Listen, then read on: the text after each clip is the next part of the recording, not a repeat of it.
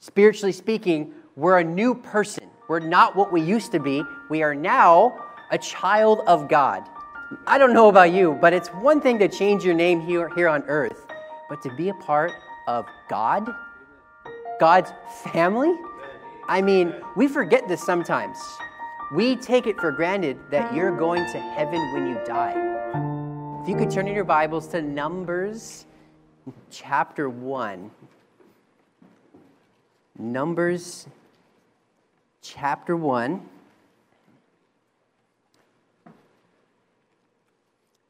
Have you help say these verses with me when we get there? Numbers chapter 1.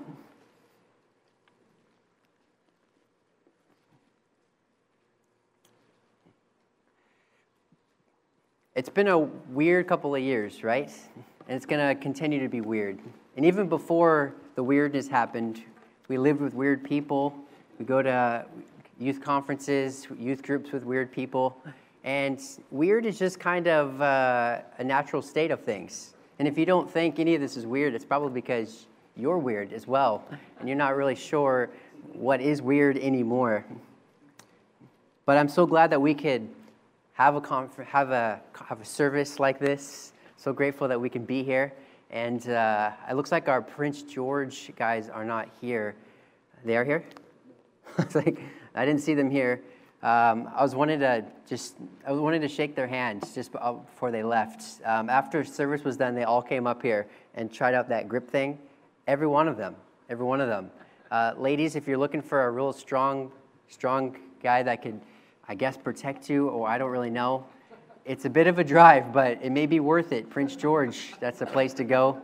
If you want the real strong type, you might need to leave the city. No offense to everyone else here. Vernon, though, they have some options as well.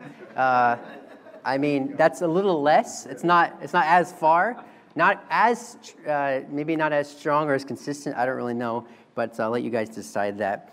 But we're not all too bad out here in the city.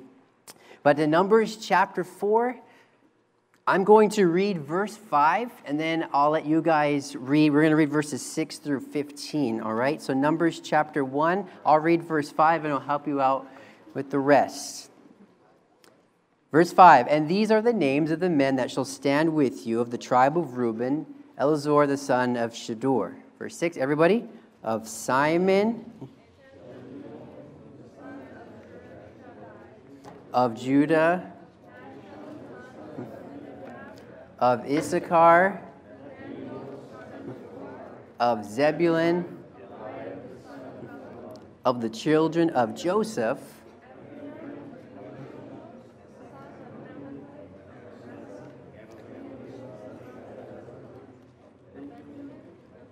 I'm just kidding, guys. I'm sorry. I always wanted to try this. It didn't go very well. But some of you really gave it your all. Vernon, thank you for coming, Vernon. Wow, you guys, I appreciate all that you do for us. That had nothing to do with the message. If you could turn actually to 2 Corinthians chapter 5. Sorry. 2 Corinthians chapter 5.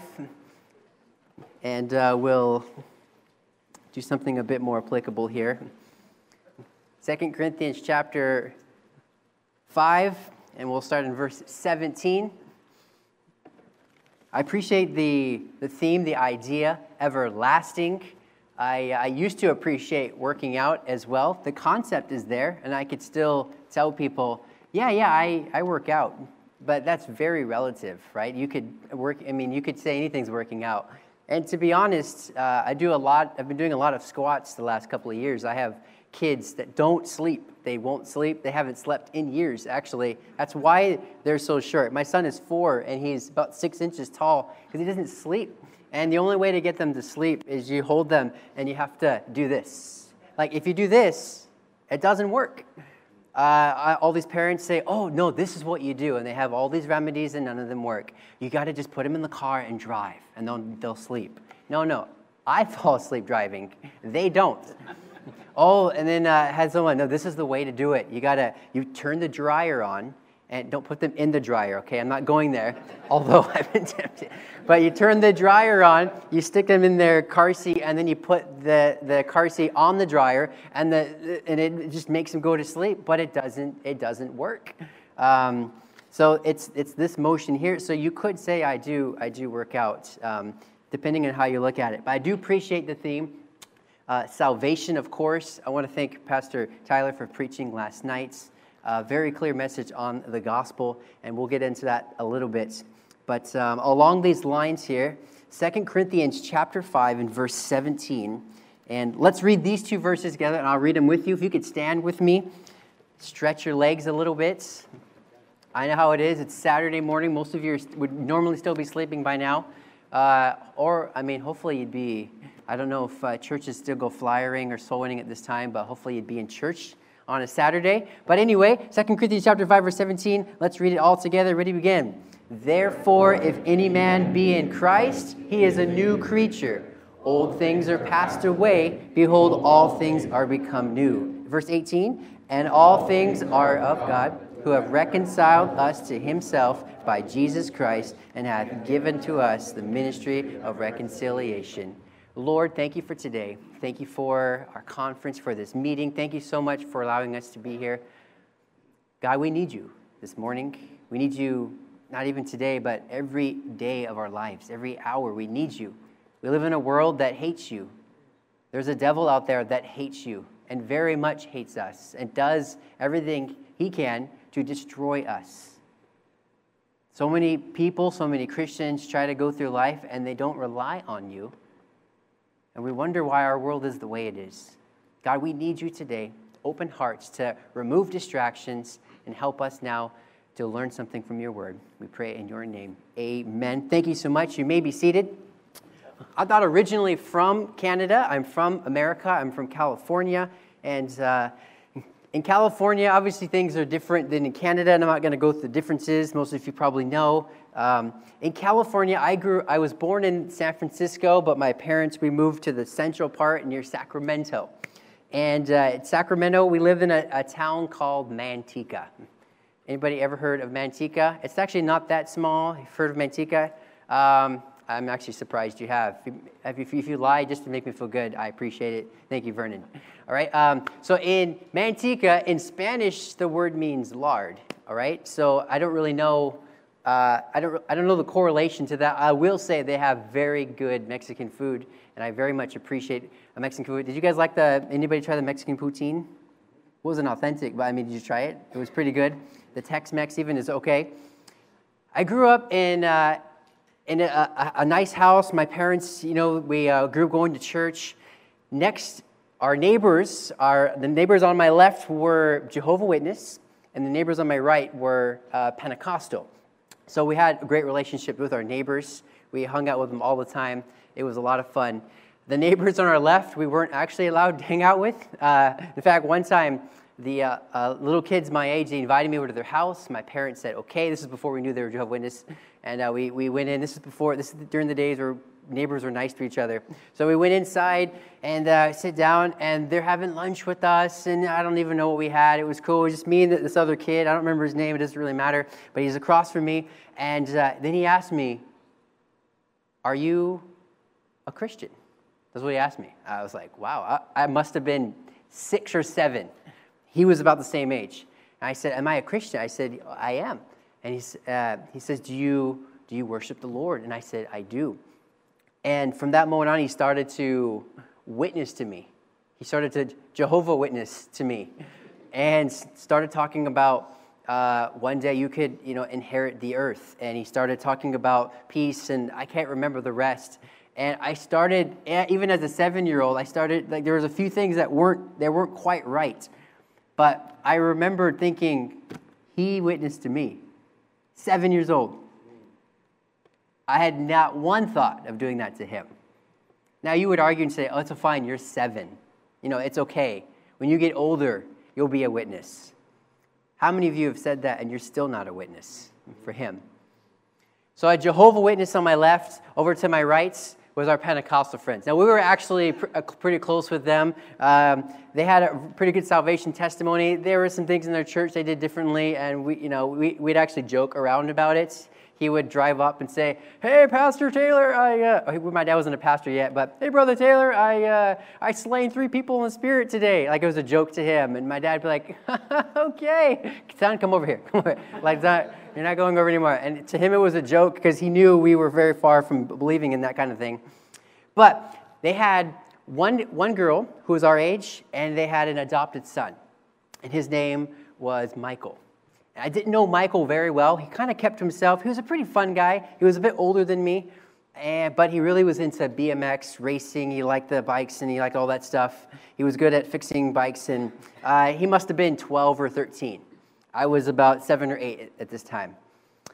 And when I would play with his sister outside, me and my brother would play. We would, I don't know, do whatever, dig holes and stuff. Every once in a while, Michael would come out and play with us. And it was pretty cool. He was older, so he didn't really like to play with us, but he would just from here and there. And one day, I realized, wow, it had been several weeks since I had seen Michael. I thought, I wonder where he is. And so I asked his sister, "Hey, where's your brother Michael?" And she said, "Oh, well, he's going through a really hard time right now." She said, recently, his biological father appeared out of nowhere and wanted to see him. And I'm 7, 8, don't really understand this. So later on, my parents would explain to me what happens.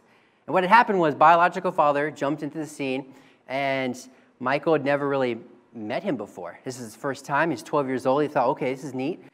So they set up an arrangement to meet him. And make a long story short, the meeting time came, met father for the first time, and basically the father wanted to see him to make sure he was doing okay, and basically say goodbye. I'm not trying to make a relationship with you. You have a good family. They love you. And his life was in shambles. He was drunk. He was in and out of prison. I think he was just coming out of prison from that moment, and he didn't have any plans on being a father. That was it. Maybe some of you have family members who've experienced something like this. And naturally, Michael went into this hoping to strike up a relationship, to meet his real father and maybe be a son to his father. But that wasn't the case. And it hit Michael very hard. So for weeks, he didn't really come out of his room much, wasn't riding his bike, wasn't playing, wasn't himself. I don't blame him, would you? Not at all. And a couple weeks later, Michael comes out for the first time. Hadn't seen him. He wasn't going to school or anything. And he came out and he was happy again. He was joyful. He was playing around. Everything seemed to be going well. And I went to sister and I said, what's up with Michael? Like he's happy now. He's fine. My parents would later explain to me what had happened. You see, Michael was a junior. He shared the same name as his father, same exact name. And Michael, after several weeks of just thinking his life through, identity crisis, not really understanding what's going on, finally realized, you know what? I have to move on. My dad doesn't want me. However his mind was thinking, my dad doesn't seem to want me. I have a perfectly wonderful family that loves me, that cares for me, that's been there. He was adopted at a young age. He said, I have no reason to mourn this. I need to move on. I need to change. I need to change what I was. I need to get rid of what I was and become something new. So what did he do? He changed his name. He got it. He said, Mom and Dad, this is my decision, and I want to do this. If you could help me out, it'd be great. I don't want my name anymore. I want to change my first, my middle, and my last name. I want to change my name to this, and I want to share your guys' last name. I want to be Tyler Bliss, would be his name. His parents, of course, were thrilled, also saddened that he was wanting to kind of give up a part of who he was, but at the same time, they were rejoiced to hear that he was accepting them as their parents, and he was willing to move on. If this was the way to do it, they supported him, and he did. He made that decision. He changed his name, and he did move on. Tyler became somebody, and this isn't the backstory of Tyler, by the way. That would be cool, though, if that was. That wouldn't be cool, but I mean, like, if Forget it. I just ruined it. Anyway, Tyler. Once again, we weren't great friends growing up, but he was changed. He was different. Our theme passage for this week is Philippians 2:12 and 13, which says, "Wherefore, my beloved, as ye have always obeyed, not as in my presence only, but now much more in my absence, work out your own salvation with fear and trembling." But in Philippians 2:13, the Bible says, "For it is God which worketh in you, both to will and to do of his good pleasure." You see, when we get saved, we become a new creature, a new person. Our name changes when we are adopted into the family of God. Spiritually speaking, we're a new person. We're not what we used to be. We are now a child of God. I don't know about you, but it's one thing to change your name here on earth, but to be a part of God, God's family? I mean, we forget this sometimes. We take it for granted that you're going to heaven when you die. We forget sometimes that the majority of our world is not. We forget that the kids at school that you're friends with are not going to heaven. We forget that one day you're going to stand before God and your friend, you may even see your friend in the line behind you or across the way in a different line perhaps. I don't know exactly how it's going to work or where it will be and when your time will come up, but your friend will come up someday and God's going to say, "I don't see your name in the book of life. I'm sorry, but your time is over. It's eternity for you." We forget how good we have it. I know if you watch the news for 5 seconds, you'll get depressed. You watch anything these days, social media, anything, it points to loneliness, depression, and we want things to be over, and they may never be over, or at least not for a long time, and we get bombarded with everything. Let's just stop for a second and be grateful for who we are in Jesus Christ. Amen. And if you are saved today, or if you're not, join the club. Amen. Not just join it just for namesake, but become a child of God. Learn to love him with your life. Enjoy who we are. My friend Tyler he changed his name for several reasons, and our name changes when we are adopted. My friend Tyler, he changed his name for 2 reasons. And these 2 reasons are same reason that we as Christians ought to change our name into the child of God. The first reason that my friend Tyler and we as well change our name and become a child of God is, number 1, because of identification. Identification. My friend Tyler did not want to be identified with his old past. He wanted to change that. He didn't want to hear his name. He didn't want to see his name and be reminded of what he was. He wanted to burn those bridges and move on. And it is a sad aspect from his perspective, but the same reality is true for us. When we get saved, it's time for us to stop looking behind, to stop keeping the things we used to do, to stop bringing them with us, and to burn them and look forward. Identify ourselves with Christ. Many of you have probably gone through this process before. My wife and I were in the process of trying to become permanent residents, and we've prolonged this way too long. And it was perfect timing. We started last March. If you know what I mean? We started last March. That's the best time to start anything, is March of 2020. We thought this is going to be the time. We started it. We got our paperwork in. We sent it in, and everything shut down. Like, everything shut down. I don't need to retell you the story. So for months and months, we don't hear, and months and months is seconds for the government. I understand, right? So months and months go by. We finally get word back saying, "Yeah, sorry, we took a hiatus, but we're coming back, all right."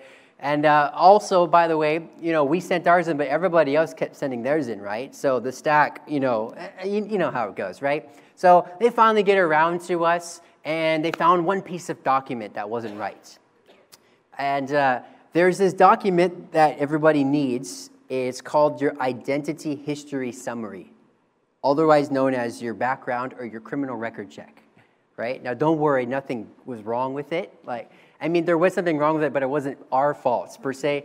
It was our fault, but it wasn't something that we had done, or did not do. So, okay, what happened was, it doesn't really matter what happened, to be honest with you, but it wasn't correct, okay? It was actually my wife, to be honest. Is she online right now, Miss Lydia? Hello, honey. It's going to be fine. I won't tell the whole story. But basically, any place that you've lived for 6 months in the last 10 years, you have to get a criminal record from that country. And one of the countries, her parents are missionaries in Paraguay, South America. So she had lived with them for 6 months, for more than 6 months. So she had to get a criminal record from them. And, well, we got it, but it had to be translated into Spanish as well. So we had to give them the original English and a certified translation in Spanish. We didn't know about the translation part. They sent it back to us. Okay, great. It wasn't one of those, hey, can you just upload the right document and then we'll keep going. It was denied, swipe, start over again. Okay, great. I love March of 2020. So we start over again, and now we try it again, and we're kicked out, and it's a fun process. But our identity is important, right? Everybody is longing for an identity. There is this other phrase that people like to throw around, especially these last several years, is identity crisis. A lot of people go through these. And maybe the phrase it's been around forever, but the idea has been around forever. But more recently, lots of research has been put into one's identity. More than ever, people now are searching for their own identity. The search for discovery seems to be at an all-time rise. And for most people, this identity crisis happens at around 4 main stages in one's life. The first stage, and not all of these are at the same level of extremity, but one of the first places they say the identity crisis happens is when one enters high school. It's the first time it often happens, not to everybody.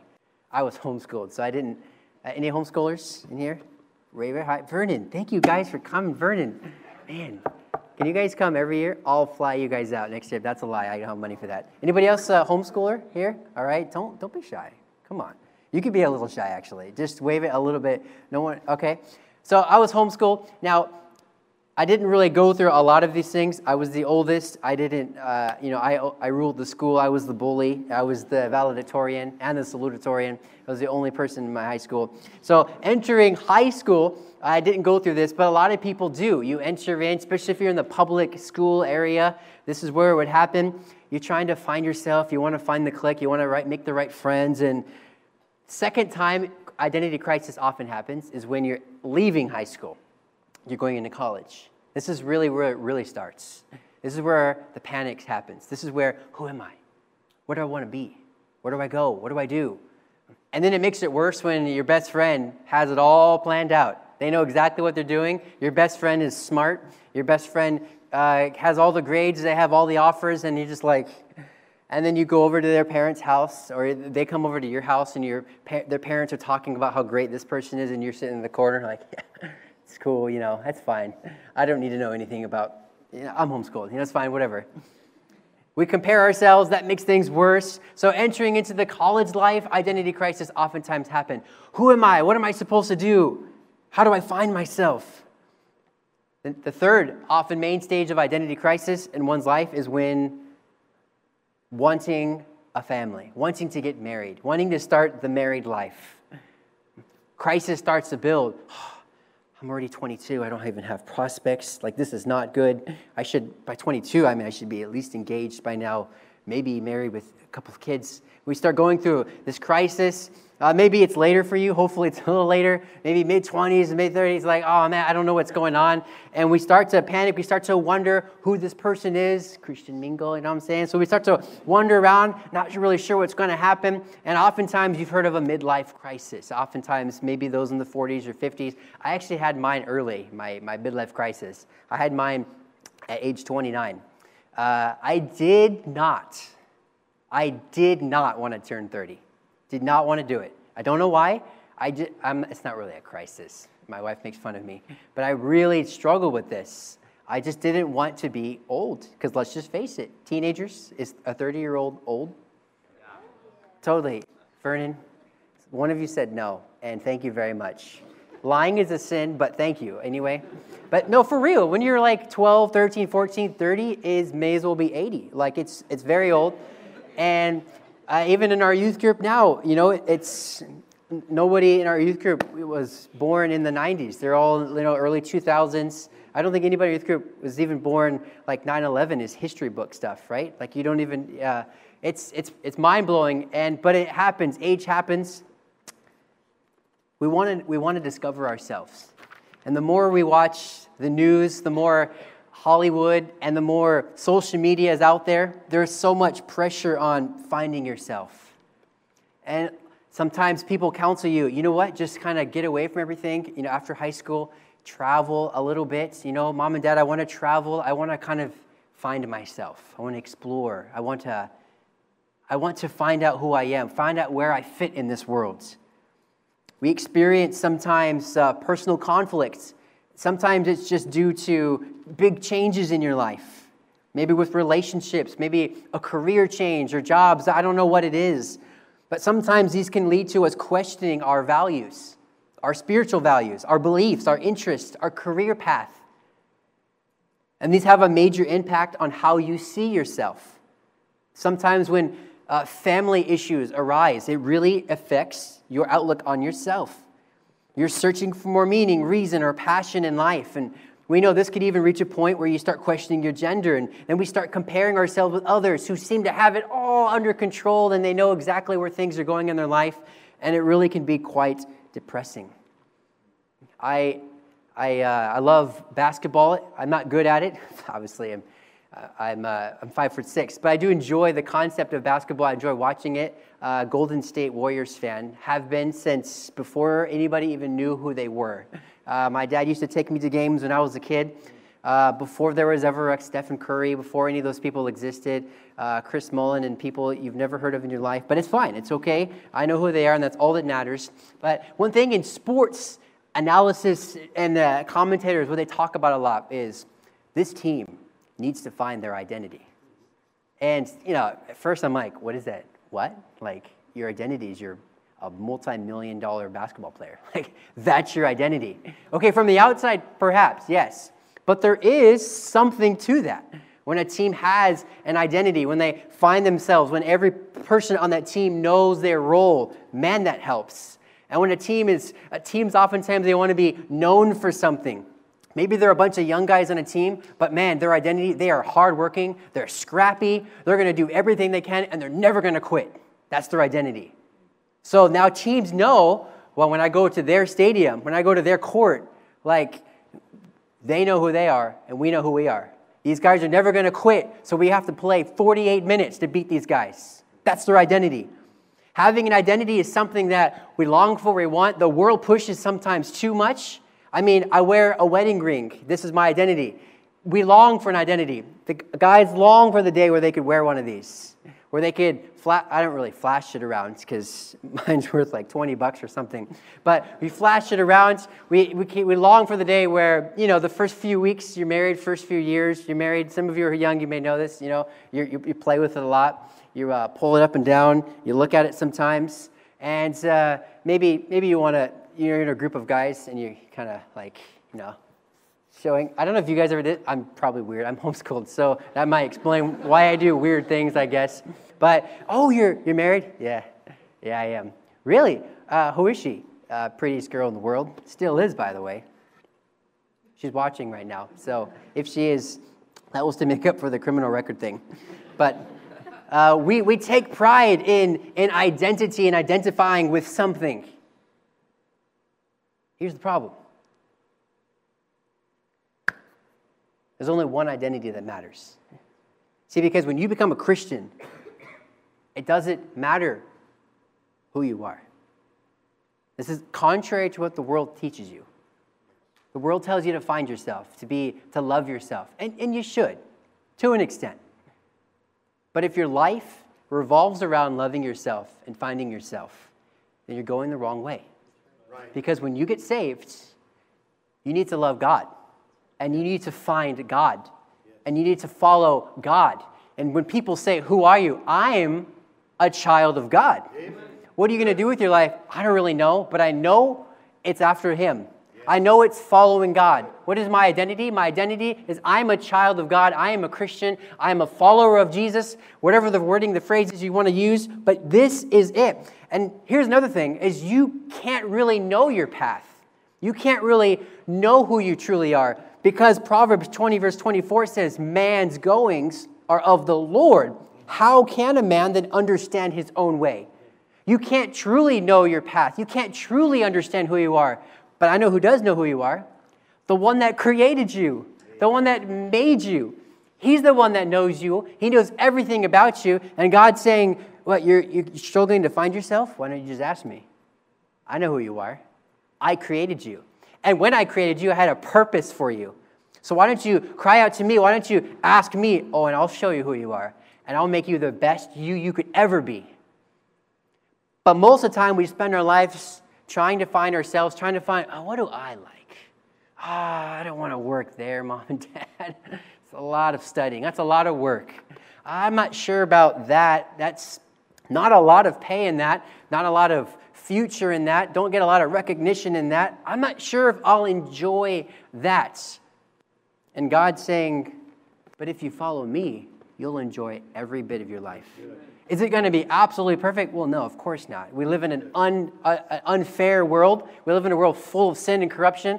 We live in a world that's run by unsaved people. So no, it's not going to be a perfect world. We will go through trials and tribulations, but man, when your identity is in Christ, those trials and tribulations aren't so tough anymore, especially when you're leaning on God. Psalms 34, verse 8 says, "Oh, taste and see that the Lord is good. Blessed is the man that trusteth in him."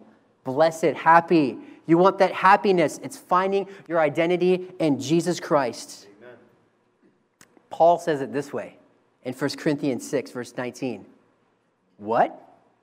Know ye not that your body is the temple of the Holy Ghost, which is in you, which ye have of God, and ye are not your own, for ye are what? Bought with a price. Therefore glorify God in your body and your spirit, which are God's. God's saying, why are you worried about this? You don't even own your life anyway. Once you become my son, once you've come into my family, I'm your responsibility. You're my responsibility now. You belong to me. Let me take care of who you are. Let me show you the way. Let me help you out. God is saying, I own you. I will take care of you. You just need to trust in me. We get baptized. When a Christian gets baptized, we're identifying ourselves with the body of Christ. By assembling our death, the burial, and the resurrection, we're identifying to the world that I am a part of the family of God. Our identity in Christ. My friend, Michael, he changed his name to Tyler, first of all, to change his identity. He didn't want that old identity. But he also changed his identity, such as Christians today. We get saved, we become a child of God for identification, but also for separation.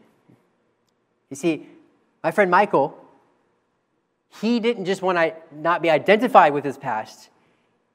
He wanted to be completely separate from it. He didn't want ties to it. He wanted to be acknowledged in this family. He wanted to be separate. Turn with me in your Bibles to Job chapter 17. Job chapter 17.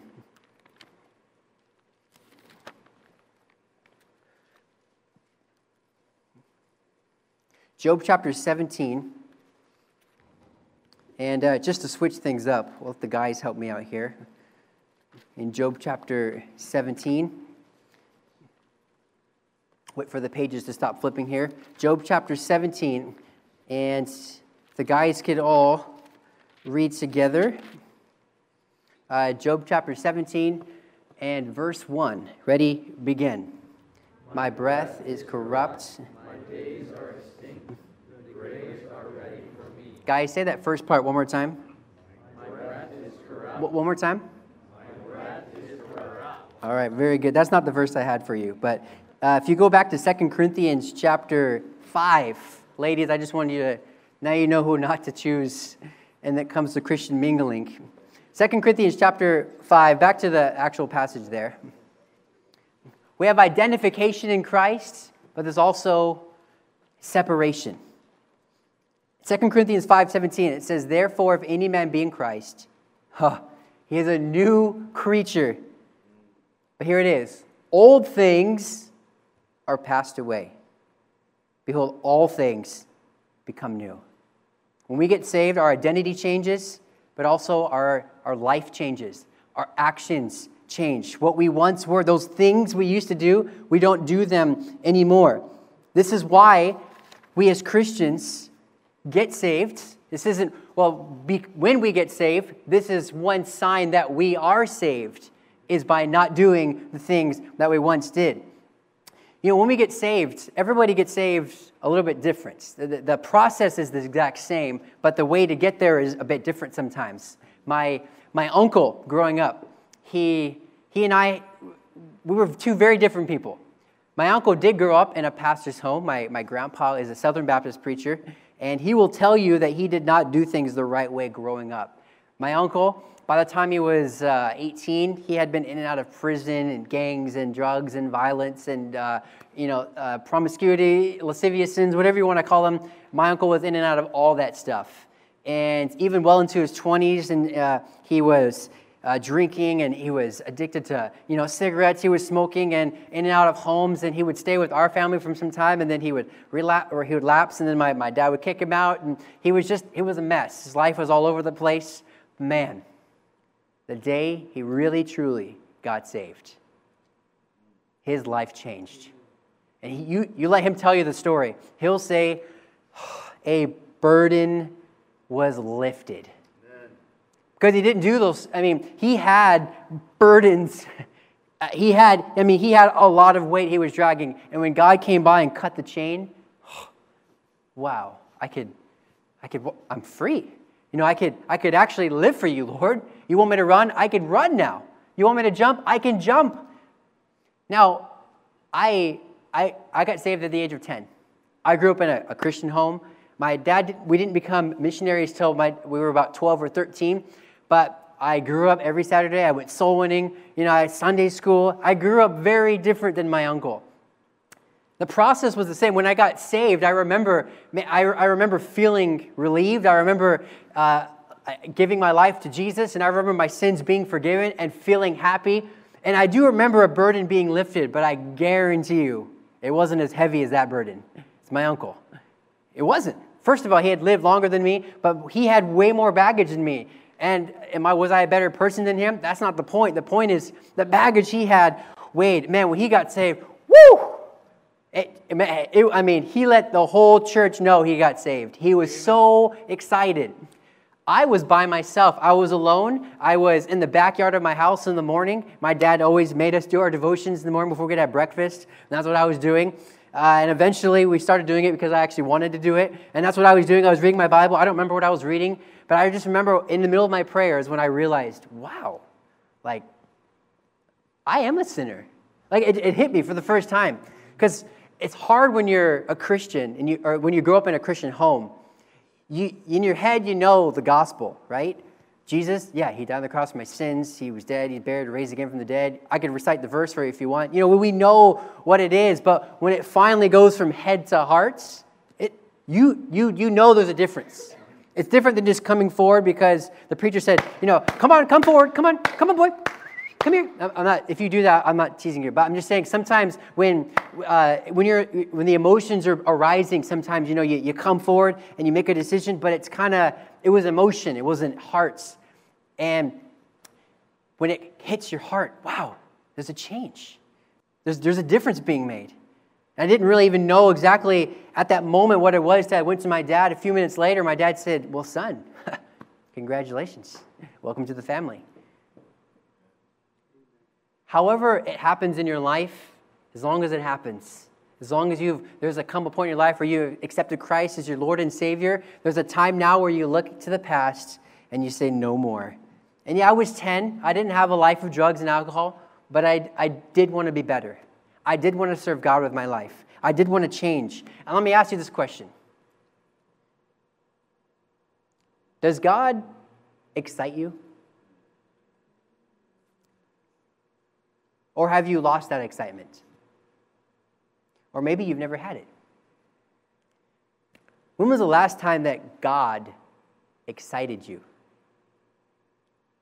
Not just does church excite you, which it should. Not does fellowship, excite you, which it should. Not even does a youth conference or a youth group, does that excite you? It should, because sometimes those things can excite you for the wrong reasons. You come to youth group because there's a pretty girl, there's a good-looking guy in the back. If you're from Vernon, perhaps. You look around, I enjoy the excitement. I like the friendship. Oh, I like this, I like that. I'm not talking about do you like church in general. Does youth group excite you? I'm saying, does God excite you? Does hearing the name God excite you? Does it get you up in the morning? Do you come to church because God excites you?